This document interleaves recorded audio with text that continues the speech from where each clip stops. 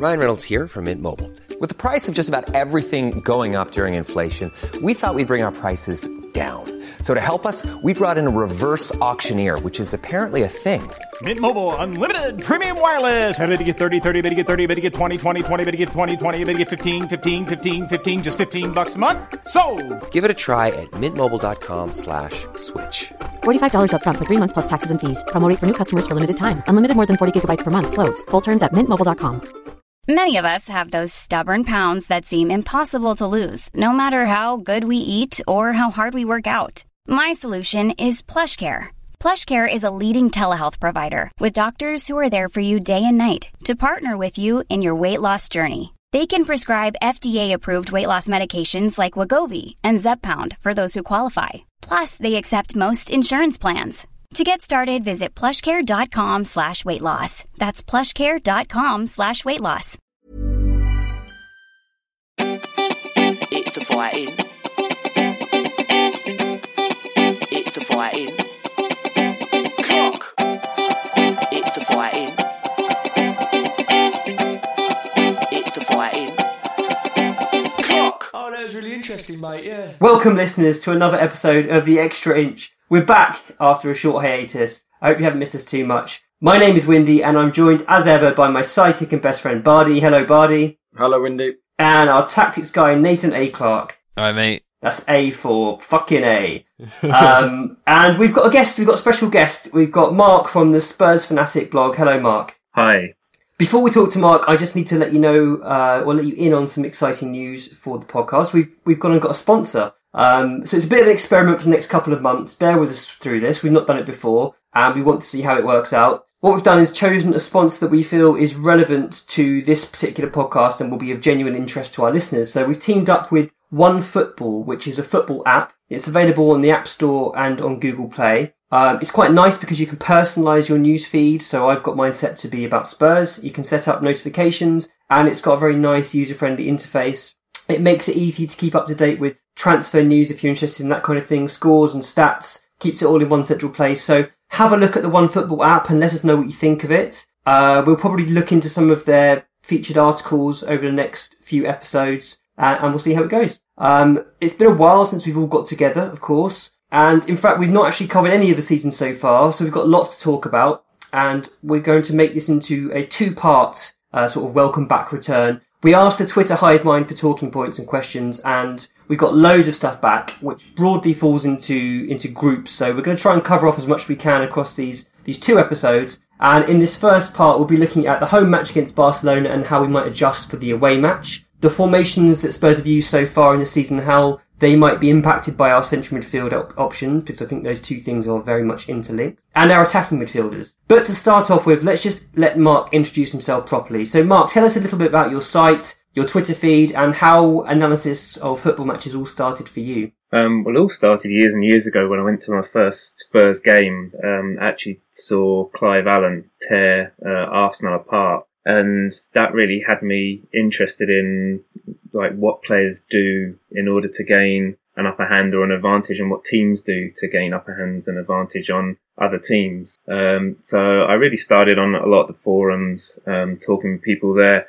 And what really changed for me was discovering Michael Cox's Zone of Marking blog in about 2010. And that just really changed my mindset on, what tactics and teams and what teams employ in order to beat each other. And then that really led me into that you could actually sort of produce your own blog and start on the internet and do it that way. So I've been running Spurs Fanatic for about 7 years now. I don't know how many people have actually run into it, but it's grown steadily from nothing to about 30,000 people a month now. And I just enjoy really just unleashing my thoughts and musings on tactics and Tottenham's games on the site. And there's like great readers and people that interact with me, and I've met lots of people through the site and through going to Spurs games because of it. That's awesome. I think Michael Cox is a very modest man and doesn't quite realise the impact he's had on all kinds of bloggers and writers.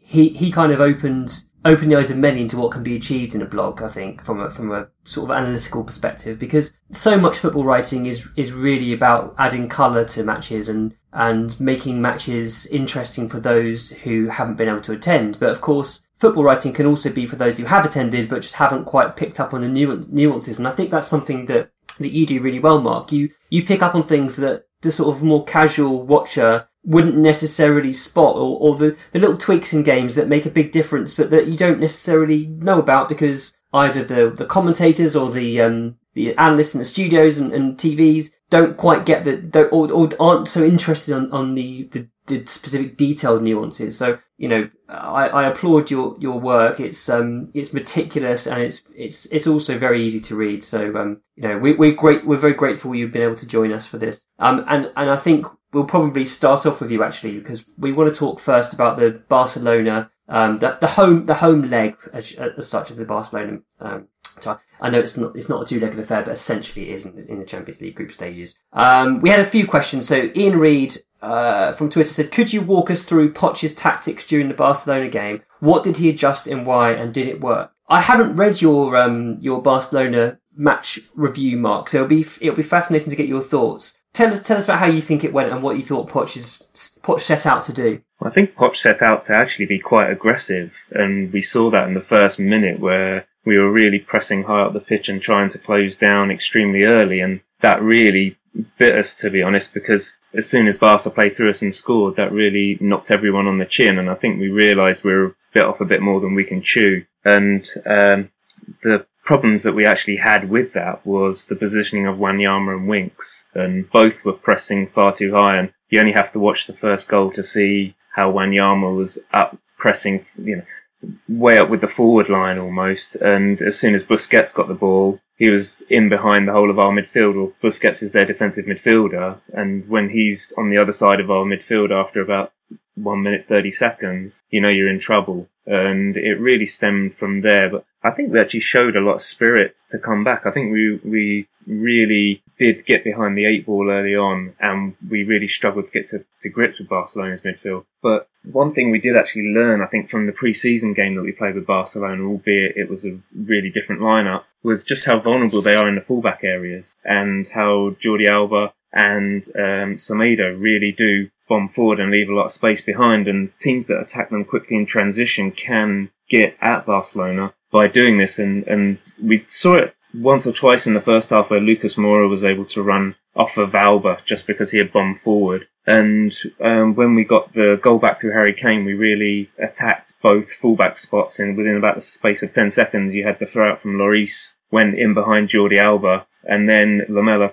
crosses straight across the pitch and finds Kane running past Semedo, and then he can dink and put him on the floor and score a goal. And I think we realised once from that we could actually come back into this game, and we almost tied it up at 3-3 with Lucas Moura darting in behind Semedo in the fullback area, and then just had that shot that was blocked by Longley, which went out for a corner, and had that gone in, we would have been talking about a completely different result, and maybe even, you know, a massive boost in confidence for the team. It was a strange old game, because although we were outplayed for much of it, we could have actually got a result. It's much like the Liverpool game, I guess. Nathan, what do you think of the way things went, and did you think that we were a little naive, perhaps? Yeah, I feel very similarly to Mark, which is often the case whenever I get round to reading his analysis. I think, yeah, that's exactly the way I saw it. I do think that although we did initially press, and although we got sort of done by that almost straight away, we did also at later times drop into a more medium block. And I think that probably is something that we'd planned to do, but we had planned to do it not from immediately a goal behind. So I think that there were some ideas in there, and there was some respect in there, but obviously, as Poch himself alluded to, and as is quite obvious, it all very much fell apart. You know, Messi got 2 touches on the ball and immediately opened us up. And, you know, that's what it's like to play against Barcelona, to play against Messi. So, I don't think we can be too despondent, because we were missing half our team, and we're playing against a really obviously fantastic team. We did fight at the end, although we also did sort of drop off a little in the middle. So it's easy to look at the end and go, well, we fought for it. But yeah, we also sort of kind of gave up for a little bit in the middle. So yeah, I don't think we can be too upset with that. I think Mark pointed out that Barca's fullbacks could be got at, and I think that's a very valid point. But I also thought their fullbacks were vital in them attacking us, and Alba ended up with 3 assists, and that little triangle on that side of Alba, Coutinho, and Artur, who I thought was absolutely sensational on the night. They really caused us problems, and we didn't have any kind of response to it. We had a problem with Moura didn't know whether to stick to Artur or to move out with Alba, and that often left Trippier exposed quite regularly 2 against 1, and Trippier's not the best defender at the best of times, but when he's got 2 top quality players coming at him, he's got no chance. And I thought his defensive abilities were exposed quite terribly in this game. Davinson Sanchez was also incredibly shaky, certainly in the early stages of the game. He did get better as it went on. The other player who's kind of been widely spoken about is Harry Winks, and we had a question from Tom Wedge who said, which of the hot takes about Winks was correct? Great or liability? Bardi, what did you make of Winks' performance?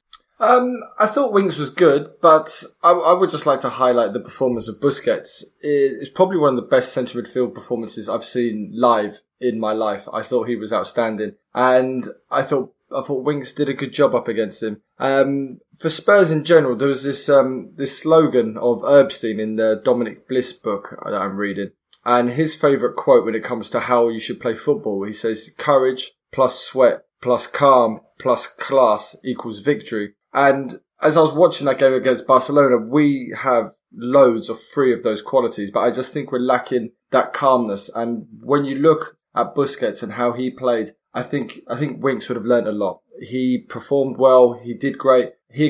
Everyone's seen the gif of his tackle on Messi, but I actually think his composure on the ball was the most promising thing I've seen from him. And I've been concerned about our centre midfield since the summer, and Winks looks like he might be able to do something for us there. I think we still don't have enough to really challenge with our midfield, but I think there's a lot of promise from Winks, and maybe he will recover the form he had early last season. So Bardi's leaning more towards great. I thought Winks started poorly and got better.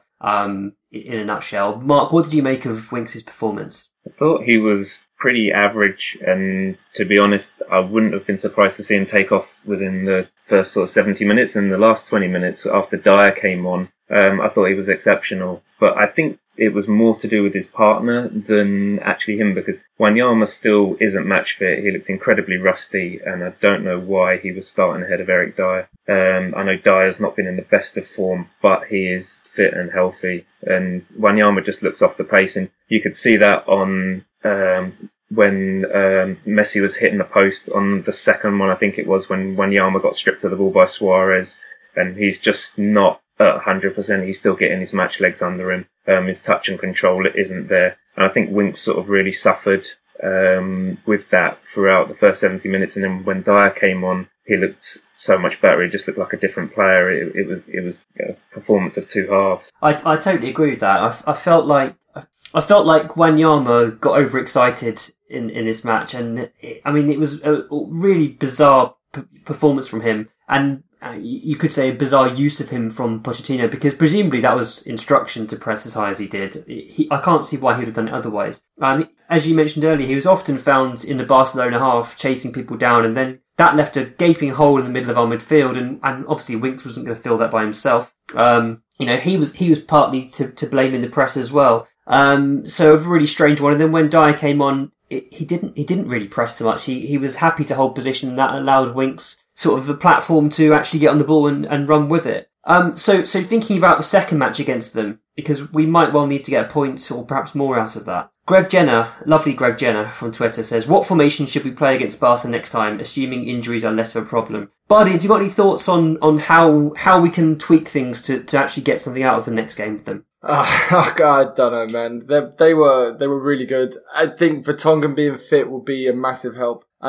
I don't think Sanchez or Alderweireld look very comfortable playing on the left of a 2, and that hurt us quite a lot. And I would honestly consider playing Danny Rose. There was moments in there where I thought on Wednesday night that Danny Rose should have come on. There seemed to be a reluctance to pass the ball out to Davies. He had a lot of space, but he didn't seem to use it very well. So I would if Vertonghen's fit, play a back four, put Vertonghen in, play Rose, and perhaps, I know it's a bit weird saying this, but even play Aurier in front of Trippier, because I thought Trippier was pretty bad on the night. I thought you'd immediately say a back three. We had some questions, similar questions to Greg's really, from Michael MKUme, Nick Smith and Ben Foreman, who Ben asked specifically whether we should play a back three to compress the vertical passing lanes and minimise their scoring chances. I thought Bardi, you being such a fan of the back three, would instantly say that's the solution for the next match.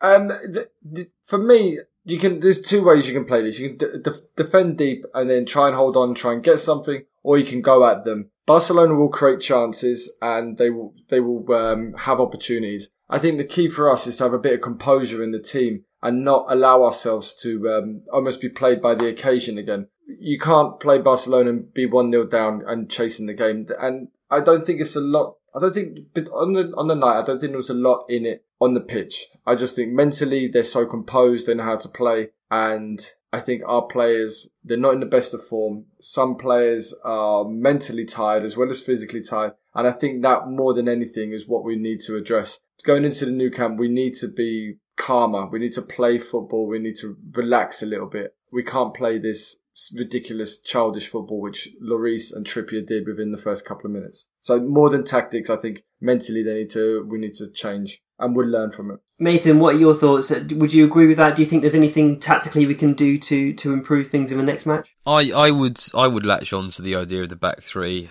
not with like a sort of a definitive certainty, but so we as a club play a not entirely dissimilar brand of football to Barcelona, in that when we have the ball, we lean on a positional play model, which is based on how we divide up the pitch and how we see the spaces of the pitch, which is based on playing against a back four. So both of our clubs do this way, and you may well notice that Spurs have had issues against clubs that play a back five because it disrupts the way that we create space. So if we can then turn it around and do that against Barcelona, then there are positives there. The downside is that you potentially create sort of a 1v1 between Vertonghen and Messi, and that's a little scary. It's either way you're playing Barcelona at the Camp Nou, so there may not be a tactical solution, but I think that you can look at the back three and say, yeah, if we can feel that may well help us. And I suppose that then allows you to play Trippier that bit higher. And given that Trippier has been one of our key players in terms of progressing the ball from back to front, that might be of some use as well. Mark, is there anything that you'd add to what's already been said on how we might get something out of the next game against Barcelona? Well, I think we've got two real choices for it, and the first is to match them 4-3-3, which we did in pre-season, and having speed like Moura and Son on the outside can actually give them a lot of trouble. And in the pre-season game, we did actually get in behind their fullbacks quite often doing that. And I think that's a real option if we are chasing like 3 points and we need 3 points to qualify. My personal choice would be to go with a back three. I think we really need to test out playing something like a 3-5-2 where we play Kane and even Llorente up with him or Son off of him. Just because if Barcelona are coming out with their manic press where they're just swarming like bees all around us, then I think the option to actually just play long ball is one that's a really good one against them, and teams that have done it have had really good success against them. And I think you can just play up to use Llorente as a focal point just to play off and run players off him, because he's so big and aerially strong. He's not the greatest player in getting us goals, and he hasn't really come in and had an effect for us. But as we saw in the Madrid game in the Bernabeu last season, he can do a real job for you when you use him as a focal point and play off of him. And I think if Barcelona are going to come out and swarm us, we've had difficulty playing through the press against a few teams this season. And I think actually employing that where you can use wing backs as well to get out and put crosses in, but in order to hit him early, so you're going straight over the Barcelona press and then having Kane work off of him, and then you can employ like Moura or Son, like a quicker player off of him as well. So I think that is a real option. Mark, not being any disrespect at all, but when you first started talking and you mentioned Llorente, I thought, what the heck is this guy talking about? I knew I had to clarify. I thought there's no way that Poch is going to throw in a curveball like this. And then I remembered, before you even said it, that he did. He did exactly that last year, and it worked terrifically. So, maybe there is something in that. And, being the fact that he's Spanish and he's played against some of these players before, and perhaps knows some of their weaknesses, that there could well be something in that. I would just like to say, before the extra inch gets accused of lunacy, that I opt out of this decision. Bardi unsubscribed from the Llorente take. Fine. It also gives us, sorry to jump in, but it also gives us a real tactical advantage at corners and set pieces, because with 3 centre-backs on the field, you've got 3 aerially strong players. Throw in Kane and Llorente as well, that's 5. That's going to overwhelm them. And when you've got someone that can deliver a ball like Trippier, who's less of a liability at wing-back, then I think you've also got some advantage at set pieces as well. But this is purely from a chasing 3 points, or even needing results or points or point of view. Yeah, I mean, if we go into it not needing necessarily anything, then perhaps we'll just stick to what we've done and see what happens. But you're right, if we're desperate, if we need 3 points, then going left field might be the only way. So while we're talking about formations, let's go on to talk a little bit about the formations we've used so far this season. And I think a lot of this will relate back to our central midfield choices. We'll start off with a question from Keith Weichel, who says, our 3 at the back was pretty quickly jettisoned. What factors and problems do you think Pochettino saw with it that has put us back to a centre-back pairing, which has had its own issues so far? Nathan, let's start with you on this one. The 3 at the back seems to have gone again. Is this purely down to the injury issues, or is there something more to it? A bit of both. I think it's 2 key factors, which is that Pochettino sees us as having 3 senior centre backs, and he wants to rotate through the large number of games we've had, where we've had several players. Both Vertonghen and Alderweireld were in the semi-finals. Davinson was around for quite a while, so we're thin on the ground at the back, and he wants to rotate them. But also, because of our central midfield issues, he's wanting to play 3 central midfielders, or 1 defensive midfielder and 2 central midfielders. So that's simply on the basis that there's only 11 players you can put on the pitch at one time.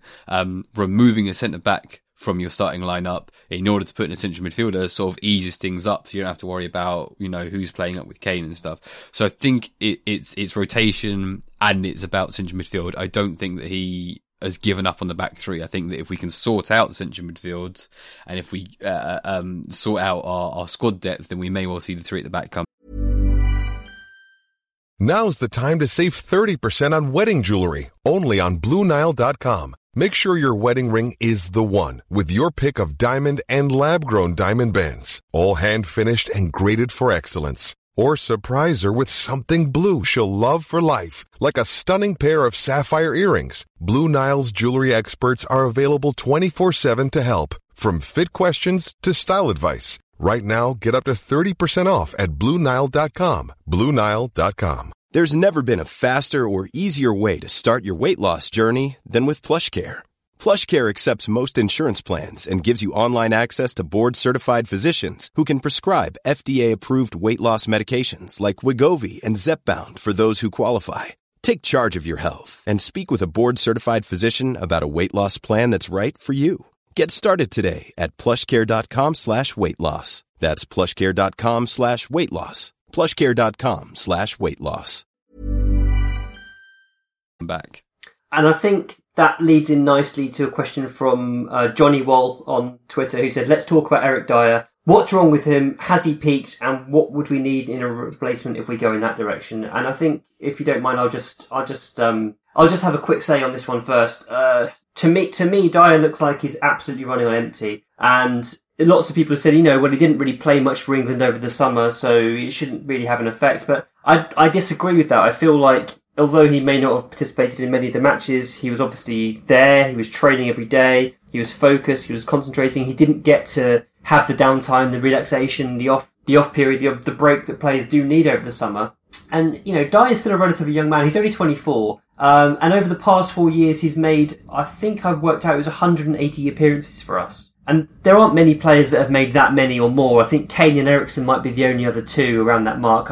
I didn't check, but Lloris and Vertonghen are the other 2 that come to mind. But that's a heck of a lot of games for a relatively young man who's not really had a proper break, I suppose, since he joined us. there hasn't really been an obvious rotation option for him, because he's either been playing with Dembele or Winks or another. Wanyama came in, but I think Dyer was playing at the back when Wanyama was playing in midfield. So it's not been easy for him to take a break, or for Poch to give him a break. And I think he just needs a rest and to come back. I mean, I don't think Dyer is the greatest player in the squad. I don't think he's the worst player in the squad. I think he's a functional player that can fulfill a number of roles relatively well. I suppose the other thing I'd say about Dyer is the same people who criticise Dyer are probably the same people who give me grief for criticising Trippier. And in a sense, there are similarities between them in that they're both good functional players, but not special, and they both potentially do their jobs in ways that we don't always want the players in those positions to be doing that job. So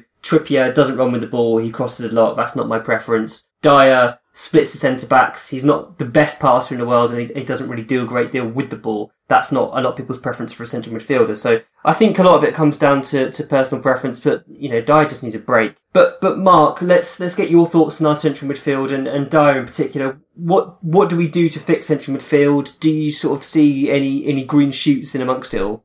Well, starting off with Dyer, I think what you said is spot on about him being tired from the World Cup, and I think he's also suffering from playing in defence and midfield. I think it's just messing him up a little bit. I think he needs one position and to play it, and I think that position is central midfield, and he shouldn't really be playing centre-back. I think we should explore other options there. In terms of our central midfield, and overall, we've had Wanyama out injured for so long. Dembele isn't quite the same player he was, and I think we've struggled because we've played formations where Dembele has been the sole defensive midfielder, the diamond especially, and he can't play at the base of a diamond on his own now at this age. He just can't cover the ground. He's still got the power, he's still got the strength, but he doesn't have the speed and the legs to cover the ground anymore. So I think we need to sort of look at transition options from that, and if we can get a good player in or bring someone through, then I think we're in good shape in central midfield. We have options, they just need to be healthy.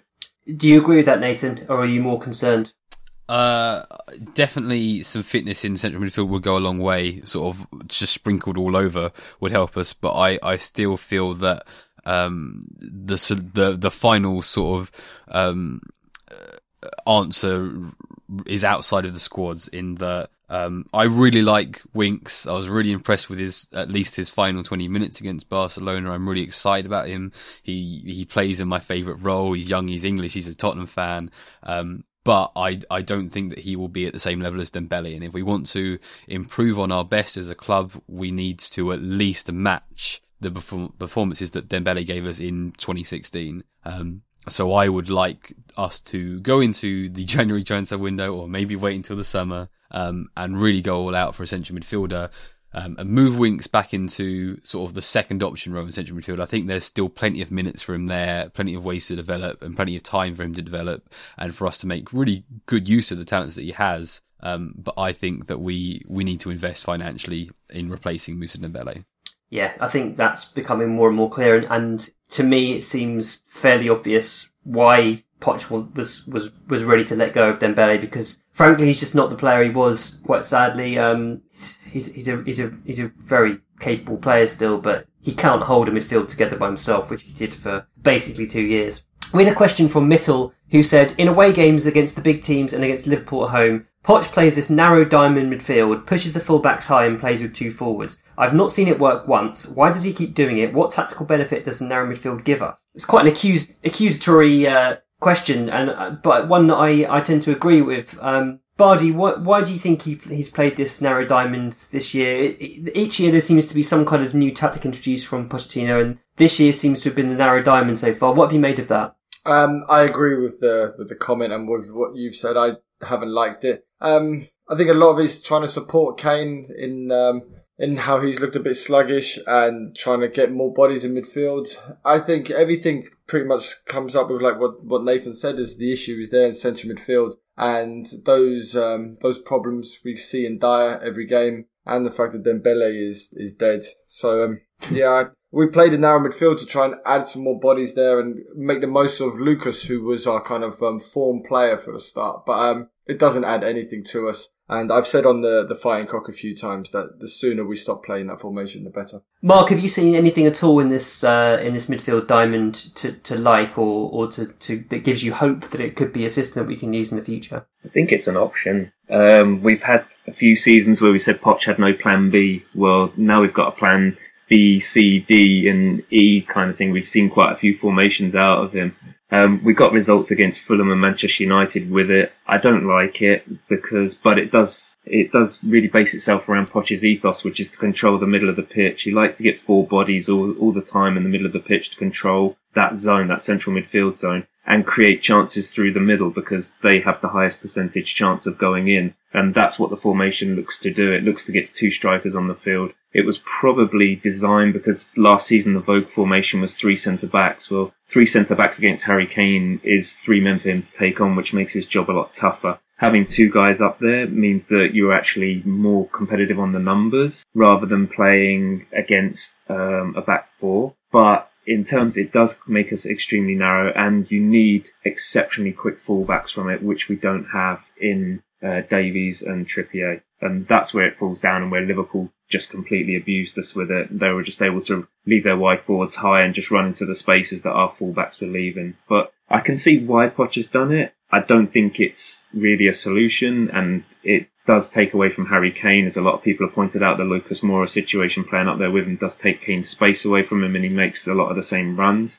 But I can see why Poch gave it a go, in that he's trying to take on 4-3-3 is the Vogue formation this season, and it's going to move away from the 3-5-2 to the 3-4-2-1 to the 4-3-3 because of the success Liverpool and City and Chelsea are having with it, and it's going to be the new shift that you're going to see in the Premier League this season. And I think the 4-4-2 diamond is a way to counteract that by just trying to overrun the three central midfielders in a 4-3-3 by using a diamond 4. But I would like to add that I think we're incapable of playing the 4-3-3 because unlike Chelsea and Man City, and even Liverpool to some extent, we can't control the ball how we used to. We were getting caught out against Liverpool because we were losing possession, we were unable to hold on to the ball or to move it properly. And everything comes down to this centre midfielder, and I want to punch myself in the head because I keep saying it, but the problem is our inability on the ball is causing us issues the moment we lose it. Players are out of position. Davies, Trippier, they're moving forward, looking for the ball. Davies was quite often against Barcelona calling for it, shouting for it, and it wasn't coming his way. So I think once we can sort out that problem, hopefully we fix it in January. Once we can put a midfielder in there who's able to control the ball, pass it, beat the press, then I think a lot of our problems will disappear, and it will even make this diamond formation look okay. It just makes you so frustrated we didn't stump up the extra 5 million or whatever for Jack Grealish. He's a player that is good on the ball. He can control the ball and can beat the press with dribbles. So sort of the logic behind going for him is clear, and our failure to land him is a major frustration now, because by this point he could be settled in, he could have played a few games and he could be a mainstay. But there we go. I mean, Nathan, at the start of the season we were talking, and Mark mentioned it there about controlling midfield. We were talking about other ways that might happen, and you were suggesting that perhaps we might play with these inverted fullbacks in the way that Pep did last season. And we sort of semi-expected Davis and Trippier to be used slightly differently, and we've not really seen that so far. And rather, he's actually played Trippier higher, and Trippier has been one of our main methods of getting the ball forward in a slightly kind of throwback way. What have you made of that? Yeah, you've got to give Trippier his credit where it's due in terms of his ability to pass the ball.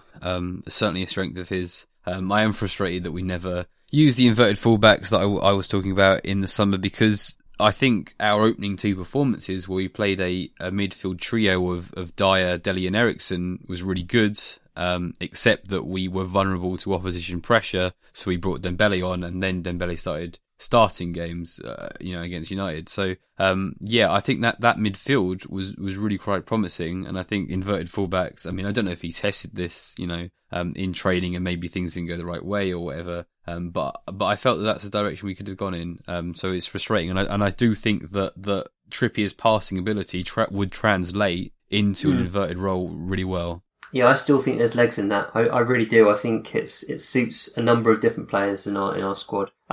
Let's talk about something a bit more positive, because we've been a bit downbeat about central midfield. So the good thing to come from the season so far has been our attacking midfielders. Certainly the emergence of Lucas and the re-emergence of Eric Lamela. And Sanjeev Kumar says, is Lamela player of the season so far? Paul Rosser says, how long is it until Lamela wins the Ballon d'Or? How good's Lamela been so far, Mark? Well, I don't think he's the player of the season so far. I think he's our impact player of the season so far because he's come off the bench and just done wonders. He's not been fantastic when he started games, but he is giving us something different through the attacking midfield position. He's able to move with the ball. When there's space between the lines, that's where he sort of excels. And I think that he'll always be on the fringe because he doesn't offer us that the same level of drive and ability to change direction and beat a man that Lucas does, and Son also has that speed where he can get in behind and he plays better from a wide position.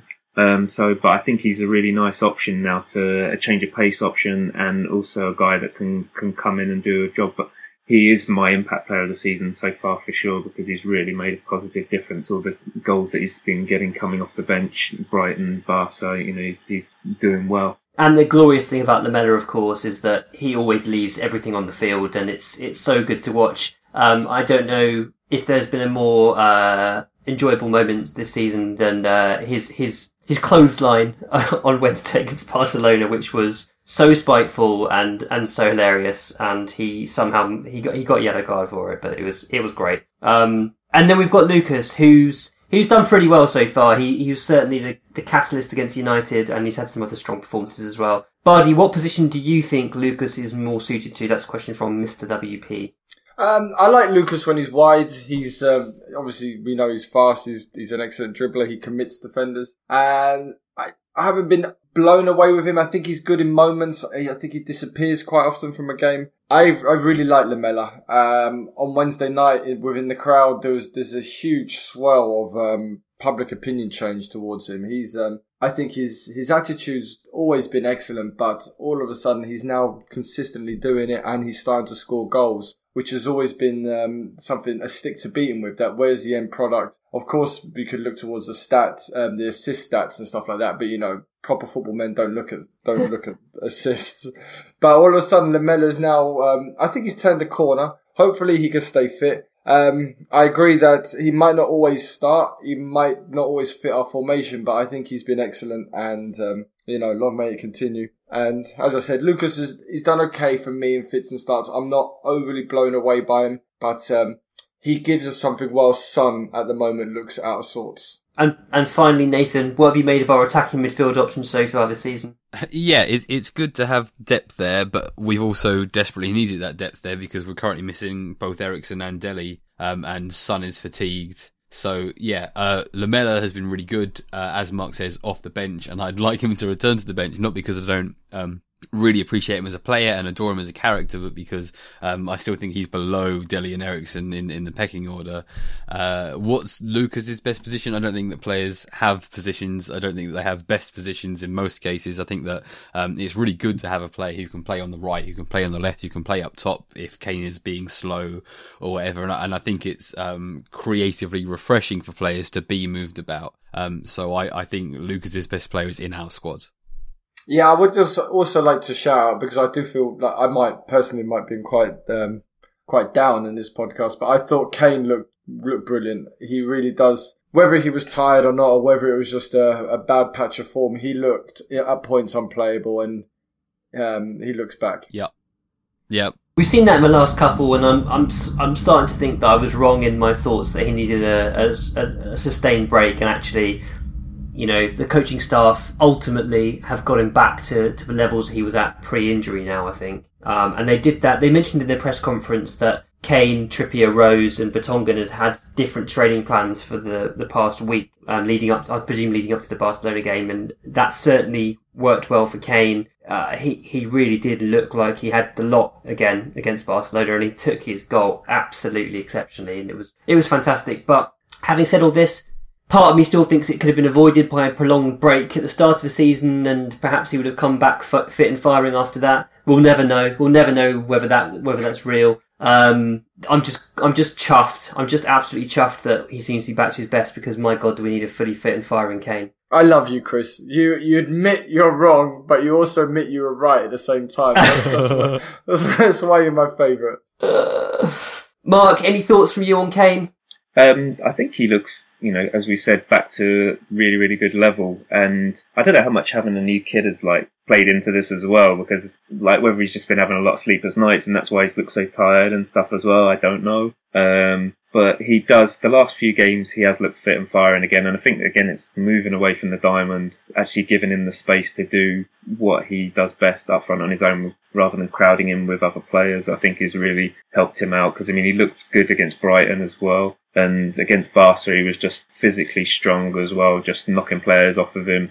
And even when he dropped into the number 10 position and Son was shifted up top, I think that was maybe a move by Poch to try and get him on the ball more, because he was looking a serious threat on the ball. He was just big, strong, and they couldn't really, it took two men to bring him down sort of type thing. He was really looking good in that situation, but I don't think he's 100% over sort of the World Cup fatigue, and I think we should have really rested the World Cup players in week 1 at Newcastle and just brought them back a bit later, like with Chelsea did with their players. Hazard looks superb at the minute, and I think he benefited from having just that extra rest that our players didn't get. And we took players on the pre-season tour like Eriksen and Son, and they were going to the US just a couple of weeks after playing in the World Cup, which was madness. But hopefully now with the season settling down a bit, then we can rotate a bit more and get players the rest that they need. That's a great point to end on. Mark, thank you so much for joining us. It's been an absolute pleasure to speak to you, and we'd love to have you back at some point later in the season if you're interested.